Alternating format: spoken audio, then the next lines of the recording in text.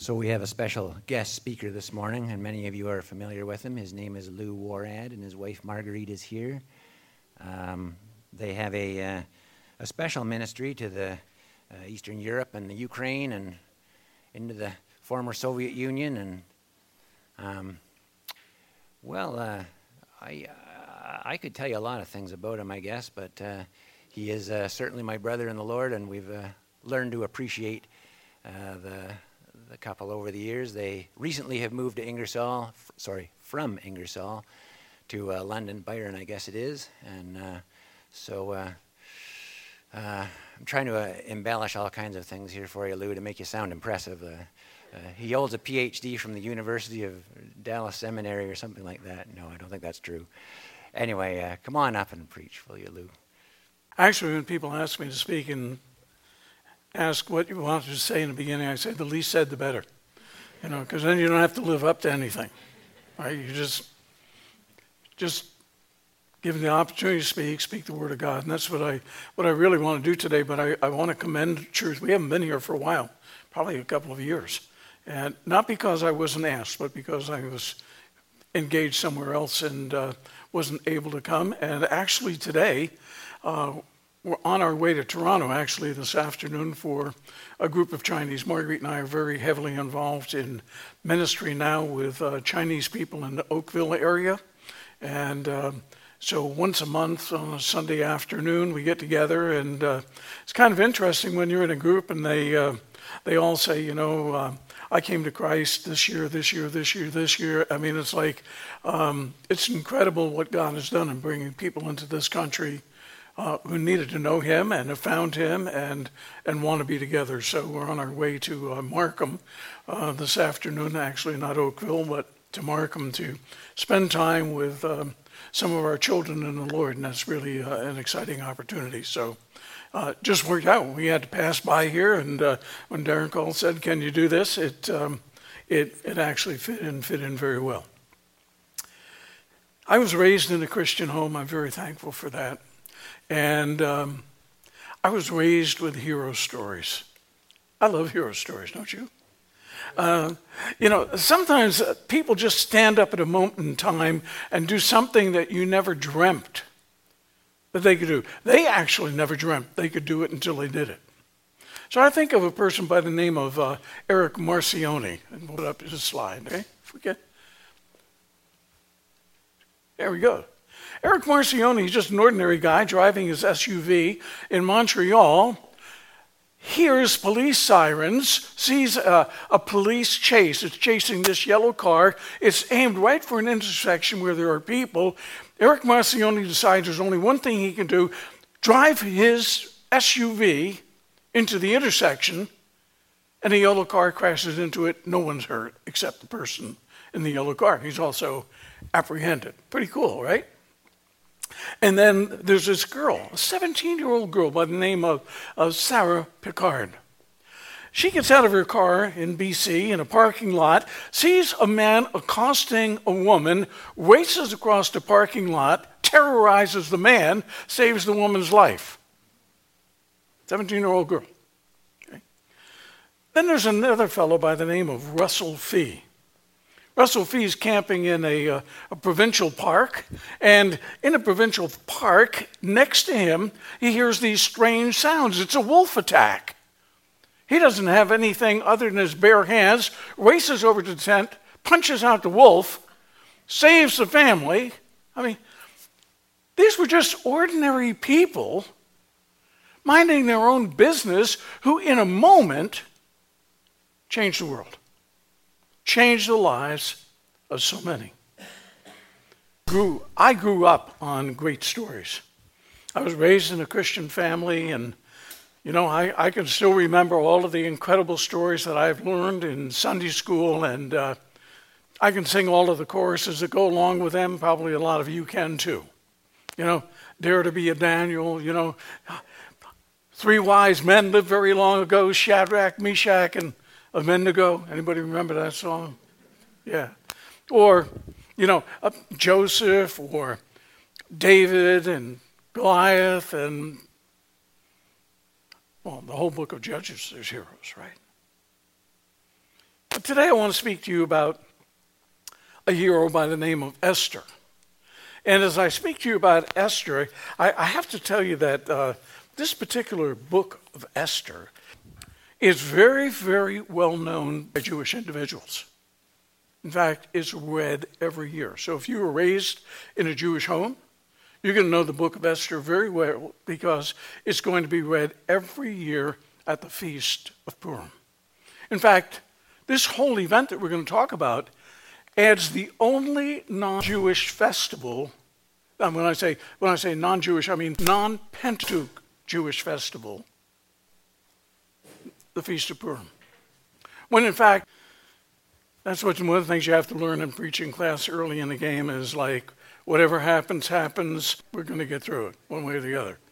We're good to go? Yeah, sorry about that. Anyhow, this book of Esther, a lot of Christians know the story. Oh yeah, now I've got to stay here.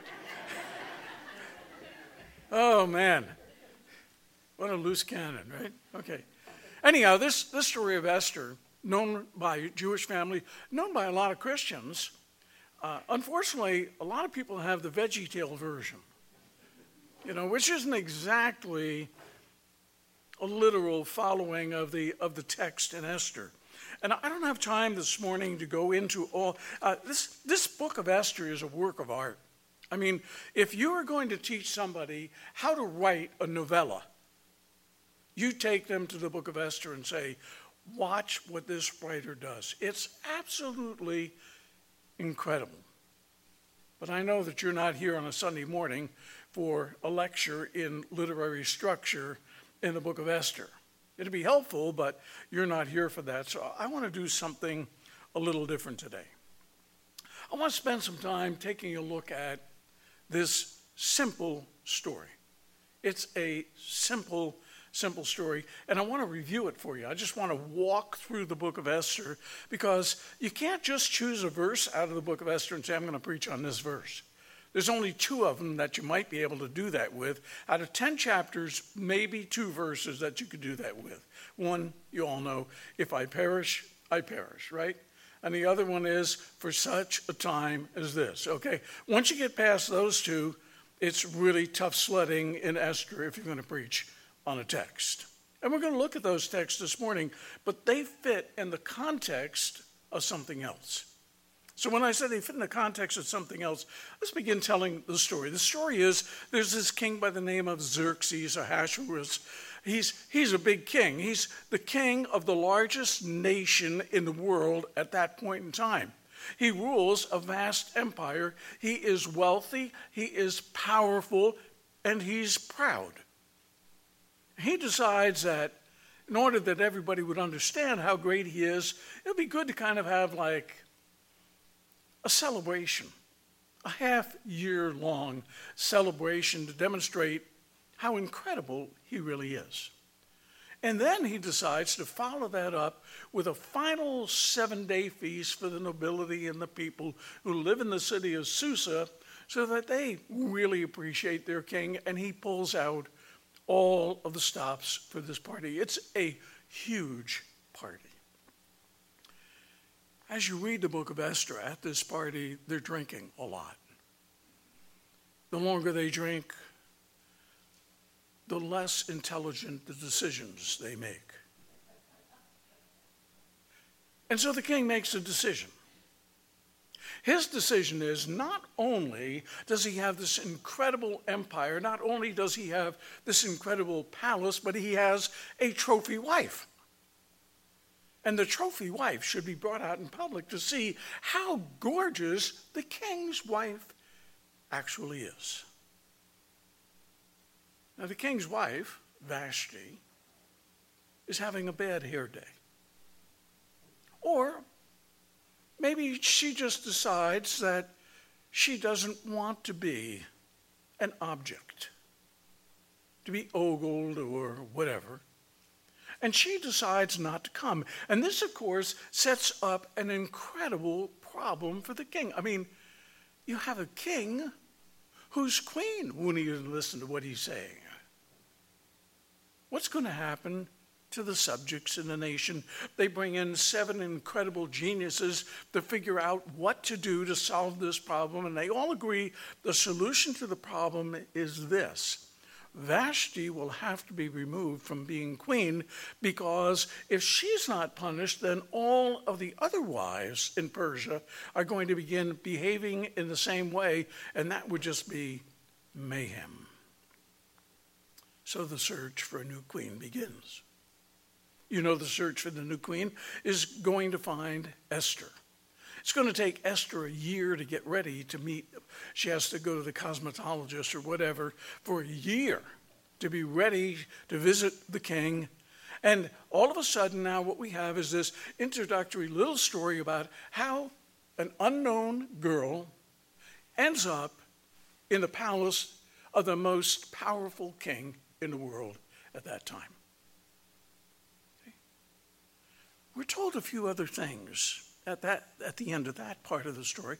We're told that Esther is a Jew, and then we're told that she has an uncle, or rather a cousin, by the name of Mordecai. And we're told that Mordecai sits at the palace gates. And at the palace gates, on one occasion, he hears about an assassination plot for the king's life.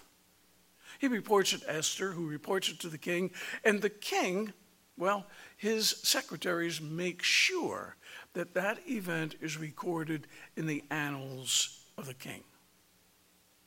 Now that seems like a not very important point, but it becomes a very important point in the story of Esther. Now the story switches a little, and we're introduced to another character by the name of Haman.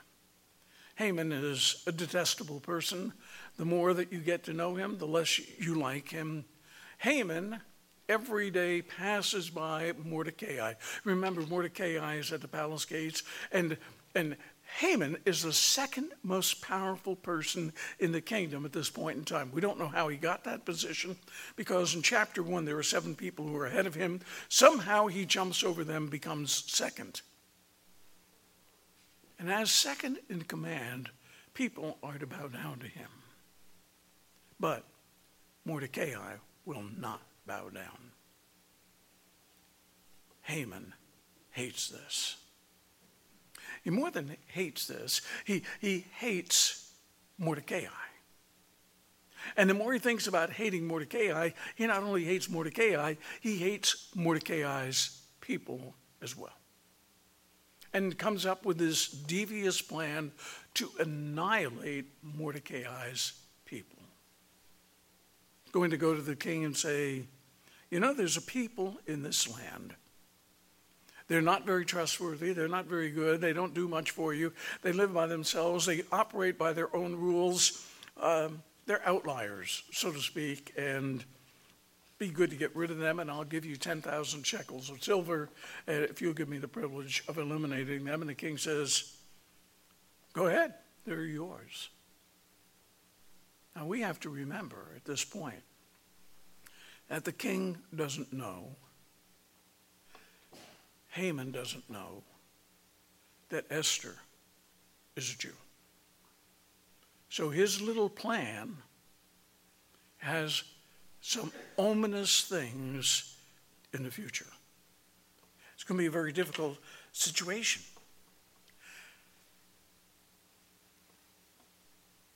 Somehow Mordecai hears about this plot. Well, actually, it's written. He sends a message to Esther. Esther, we're in deep trouble. Our people are going to be annihilated. What are you going to do about it? You need to go to the king and tell him what's going on. And she sends a little message back to Mordecai. If I go to the king and I'm uninvited, I face risk of death. If he doesn't extend the golden scepter in my direction, I'm dead. Mordecai says to her, you know what? If you don't go,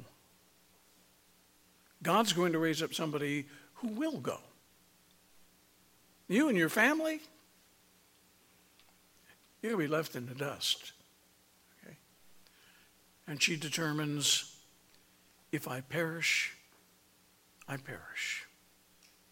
And so she goes to the king. And the king, oh, Esther, how are you doing? I haven't seen you in a long time, actually 30 days. And what can I do for you? And she said, well, I'd really like to have you and Haman come to a banquet this evening, just a little banquet. And then I'll tell you what I'd really like. And so Haman is all set to go to the banquet. He's going to eat with the king and the queen. Doesn't get any better, right? And now, that evening, he's there. And the king says, Esther, what is it that you really want?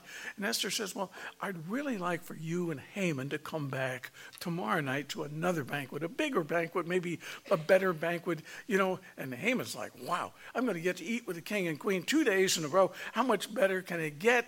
But on his way home, he's got to pass Mordecai. And that just bugs him. Okay?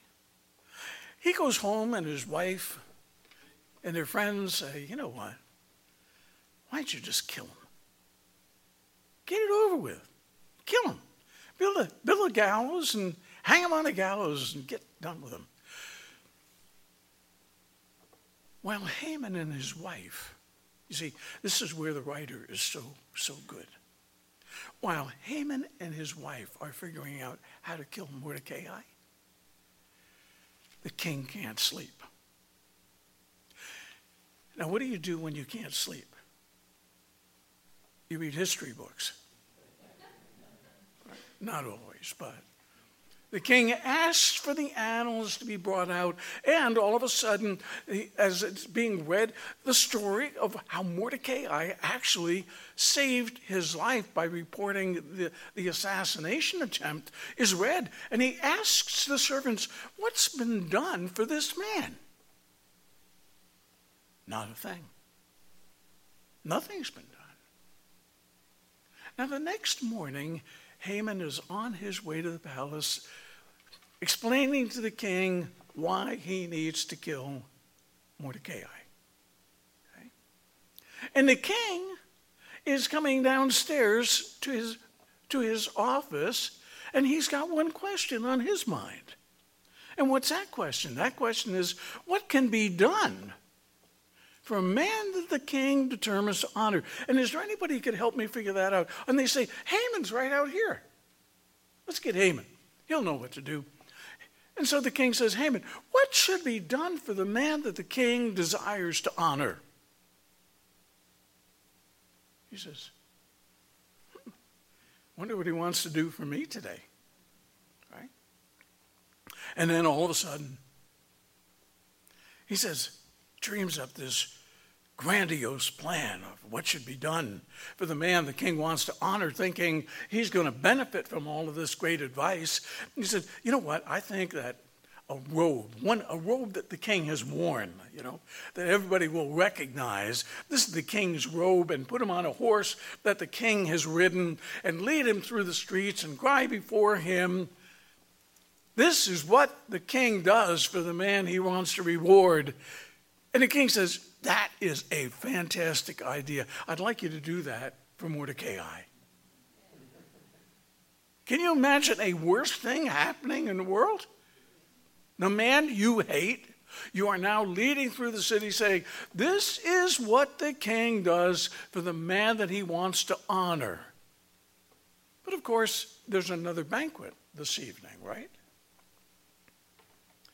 At the banquet, the king says to Esther, what is it you'd like? Up to half of the kingdom. I'll give you whatever you want. Yeah, half the kingdom is yours. She says,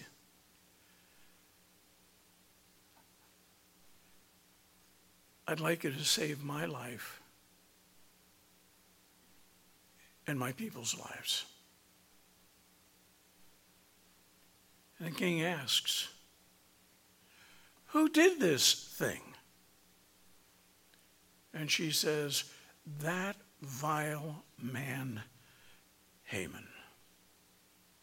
That vile man, Haman, has done this. If you know the story, the king burns with it. The king has evidently an incredible temper. It's recorded several times in the book that he burned with anger. He doesn't exactly know what to do. He steps out of the room for a moment. Haman realizes his situation is horrible. He's not going to get out of this, probably not going to get out of it alive. His only hope is that if he begs Esther, maybe she'll ask the king for a little mercy or something like that. And so as he begins begging Esther, he inches his way closer and closer to the couch and unfortunately falls on the couch at just the time the king is walking back into the room. And the king says, "Isn't it enough what you've done already? You're going to molest the queen in my sight?" Hang him on the gallows he prepared for Mordecai. Now, if you know the rest of the story, the people that Haman wanted to destroy are actually going to get to destroy the people who wanted to destroy them. Now, that's an incredible story, wouldn't you say? It is an absolutely incredible story. The problem with it is it's secular. It is so secular. As you're working your way through that story, you say, like, what about the temple? I didn't hear anything about the temple. I didn't hear anything about prayer. I didn't even hear anything about God. You can look through the whole book of Esther, all 10 chapters, and you won't find the word of God once. Marguerite and I lived and worked in Russia for several years. In the Russian Bible, God's name in Esther, because no Russian could believe that you could have a book of the Bible without God's name in it, so they put it there. But in the original text, it's not there. Nothing of God. What there is sensuality, drinking, partying, scheming, plotting, ethnic hatred, revenge. Chance and chaos everywhere. Sounds like Canada, doesn't it? Yeah, it does. And that's why I wanted to speak on Esther today, because it sounds like Canada. What have we got going on? We got secularity, sexuality everywhere in our society. We got no mention of God. Nobody's calling out for prayer. There's ethnic hatred. There's revenge. All of these things are taking place right now. We're saying secular. This story's secular to the core. No, it's not secular at the core. It's very, very secular, but not at the core. You say, really? Really? Because here's what you have to do when you're reading this book. Is you have to ask yourself, is it just by chance that Vashti has a bared head? Is it just by chance that Esther, an unknown Jewish girl, ends up being the queen? Is it just by chance that Mordecai, sitting by the gates of the palace, overhears an assassination plot? Is it just by chance? Is it just by chance that when the queen approaches the king, he extends the golden scepter to her? Is it just by chance that Haman trips and falls on the couch of the queen? There's no chance that it's chance. That's what you're to understand in this book. The writer wants you to ask the question from beginning to end, where's God? Where's God? Where's God? Where's God? And all of a sudden you realize that God is everywhere in this book. Absolutely everywhere. It's not chaos. It is God at work. That's the very first lesson that we come to. It's not chaos. It's not chance. It's God. And that this God is a God who never changes. As it says in Malachi, I am the Lord. I don't change.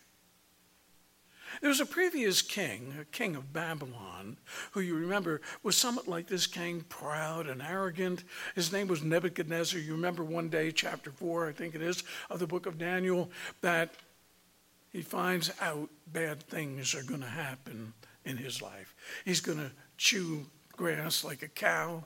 He's going to grow fingernails like a hawk, eagle, whatever. Yeah, he's going to be sleeping out in the dew. I mean, it's a mess. And then all of a sudden you come to the end of that chapter, which I think is one of the greatest chapters in the entire Bible. Now I, Nebuchadnezzar, praise and extol the God of heaven. He moves among the armies of heaven and among the inhabitants of the earth, and nobody can say unto him, what are you doing? This is God. This is the God who says to us through Psalm 23, yea, though you walk through the valley of the shadow of death, fear no evil. Why? Because I am with you. This is the God in Jesus who's in a boat with the disciples, you remember? And they're mad. They get mad. I mean, it is a bad, bad storm. And what's Jesus doing? He's sleeping. Why is he sleeping? Because there's no trouble. That's why he's sleeping. When there's trouble, he'll be awake. When there's trouble, he'll do something. Okay? And that as you look at this book of Esther, all of a sudden you realize that at every moment, in the middle of all of this crisis, even in Canada now, in the middle of all of the nonsense, and there's a new conversion therapy bill being put out, anti-conversion therapy, that's worse than one that just got dismissed. I ask myself often, who's doing the conversion? It's a good question. But we need to understand as Christians, in the midst of all of this chaos, chance, it's not a chance. God is alive, God is well, and God's people need to be God's people and act like God's people and think like God's people. That's the first thing we see in the book of Esther that's really important. God is everywhere. I like the way Carl Jung, the psychiatrist, put it. Bidden or not, he is here. You like that? Bidden or not, he is here. There's a second thing that comes up that's kind of hidden. Remember, this God thing is hidden in this book. I mean, it's pounding you and pounding you and pounding you, but most of us miss the point because the story is such a great story. We're caught up in the story and say, instead of saying, why is all of this happening? We say, wow, this is an incredible story. It is an incredible story because God's at work everywhere. Now there's a second thing that we have to keep our attention on, and that second thing is this. God can and does raise up heroes. One of my favorite texts in the Bible is found over in 2 Chronicles 16:9. The eyes of the Lord roam to and fro throughout all the earth, seeking for a righteous person whom he can come alongside. As you read the book of Esther, you know very, very little about Mordecai and Esther. You're going to get to know that Mordecai is a pretty incredibly gifted guy when it comes to administration and running a kingdom. You know that Esther is an absolutely beautiful woman. Other than that, you don't know very much. Until one day. Until one day when there's a crisis. And then all of a sudden you hear Mordecai saying, listen, this is never going to happen. This is never going to happen. Esther, if you don't do something about this, God is going to do something about this. There's a man of faith. And he's going to do what he can do about it. He is encouraging the one person he knows that has the ear of the king to do something about this. And she finally comes to the conclusion, right, it's my responsibility. It's not about me. Not about me. It's about God's people. If I perish, I perish. And with those decisions, two things happen. One, they as individuals become mature and believe more than they've ever believed before that when you stand up for God, God is right there with you. And secondly, they become powerful influencers in the nation in which they live. And I want to tell you this morning, God is looking in this day and age for men and women who are going to stand up and say, if I perish, I perish. I don't care. It's about God. It's about God and his kingdom. It is about God and his word. It is about God and his plan. It's about God, not about me. There's a third thing that comes up in this book. A third lesson that we really need to see. And the third lesson is simply that God keeps his promises. What's the promise? It starts in Genesis chapter 12. It's called the Abrahamic covenant. Abraham, I'm going to make you into a great nation. I'm going to give you this land. And through your seed, all the nations of the earth are going to be blessed. He tells Abraham that 4 times, chapter 12, chapter 15, chapter 17, chapter 22. He tells it to Isaac 1 time. He tells it to Jacob 3 times. You get the idea. It's a promise, it's a promise, it's a promise. When you go over to Exodus chapter 2, at the end of Exodus 2, when God looks down on the misery of his children who are in Egypt, he says what? He remembered the promise that he made to Abraham. It's 500 years ago that he made that promise. He remembers it. When God makes a promise, he keeps a promise. According to 2 Peter 1, you and I as believers have divine and precious promises. Esther and Mordecai, I understand, there's the promise of God. If God said it, it's going to happen.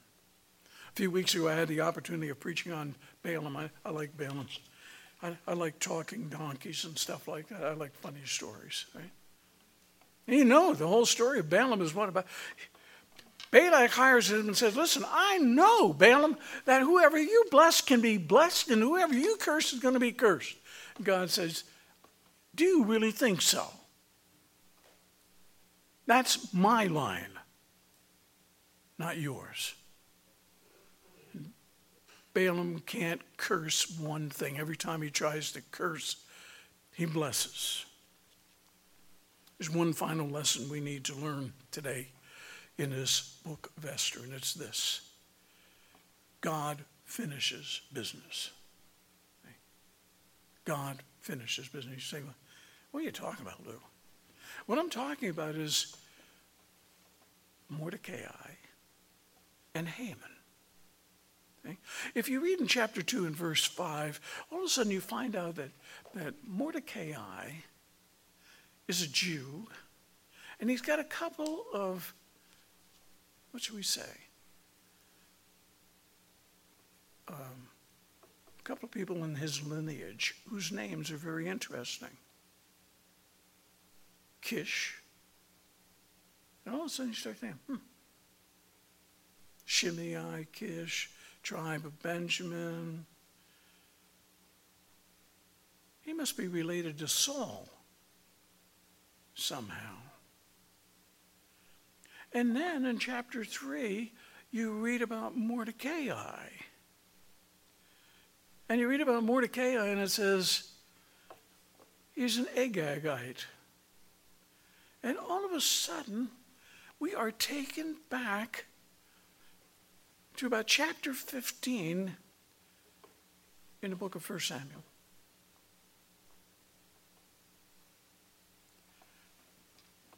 God says to Saul, I want you to kill the Amalekites. I want you to do that, every last one of them. Their king is Agag. Remember, Saul doesn't kill Agag. He doesn't, Samuel says, I hear some sheep bleating, don't I? It's a funny story. I hear sheep and goats and stuff like that. Did you get? No, we saved the good stuff for God. Yeah. We're going to sacrifice it to God. He can tell you sacrifice. He told you to kill it. And all of a sudden now,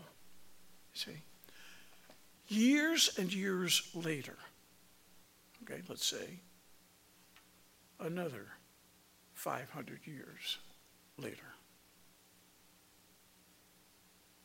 God finishes business. That Agagite and his descendants, his people, are going to be overcome by the Jews, God's people. God watches out for us. God makes a promise. He keeps a promise. When God says something needs to be done, that's going to be done.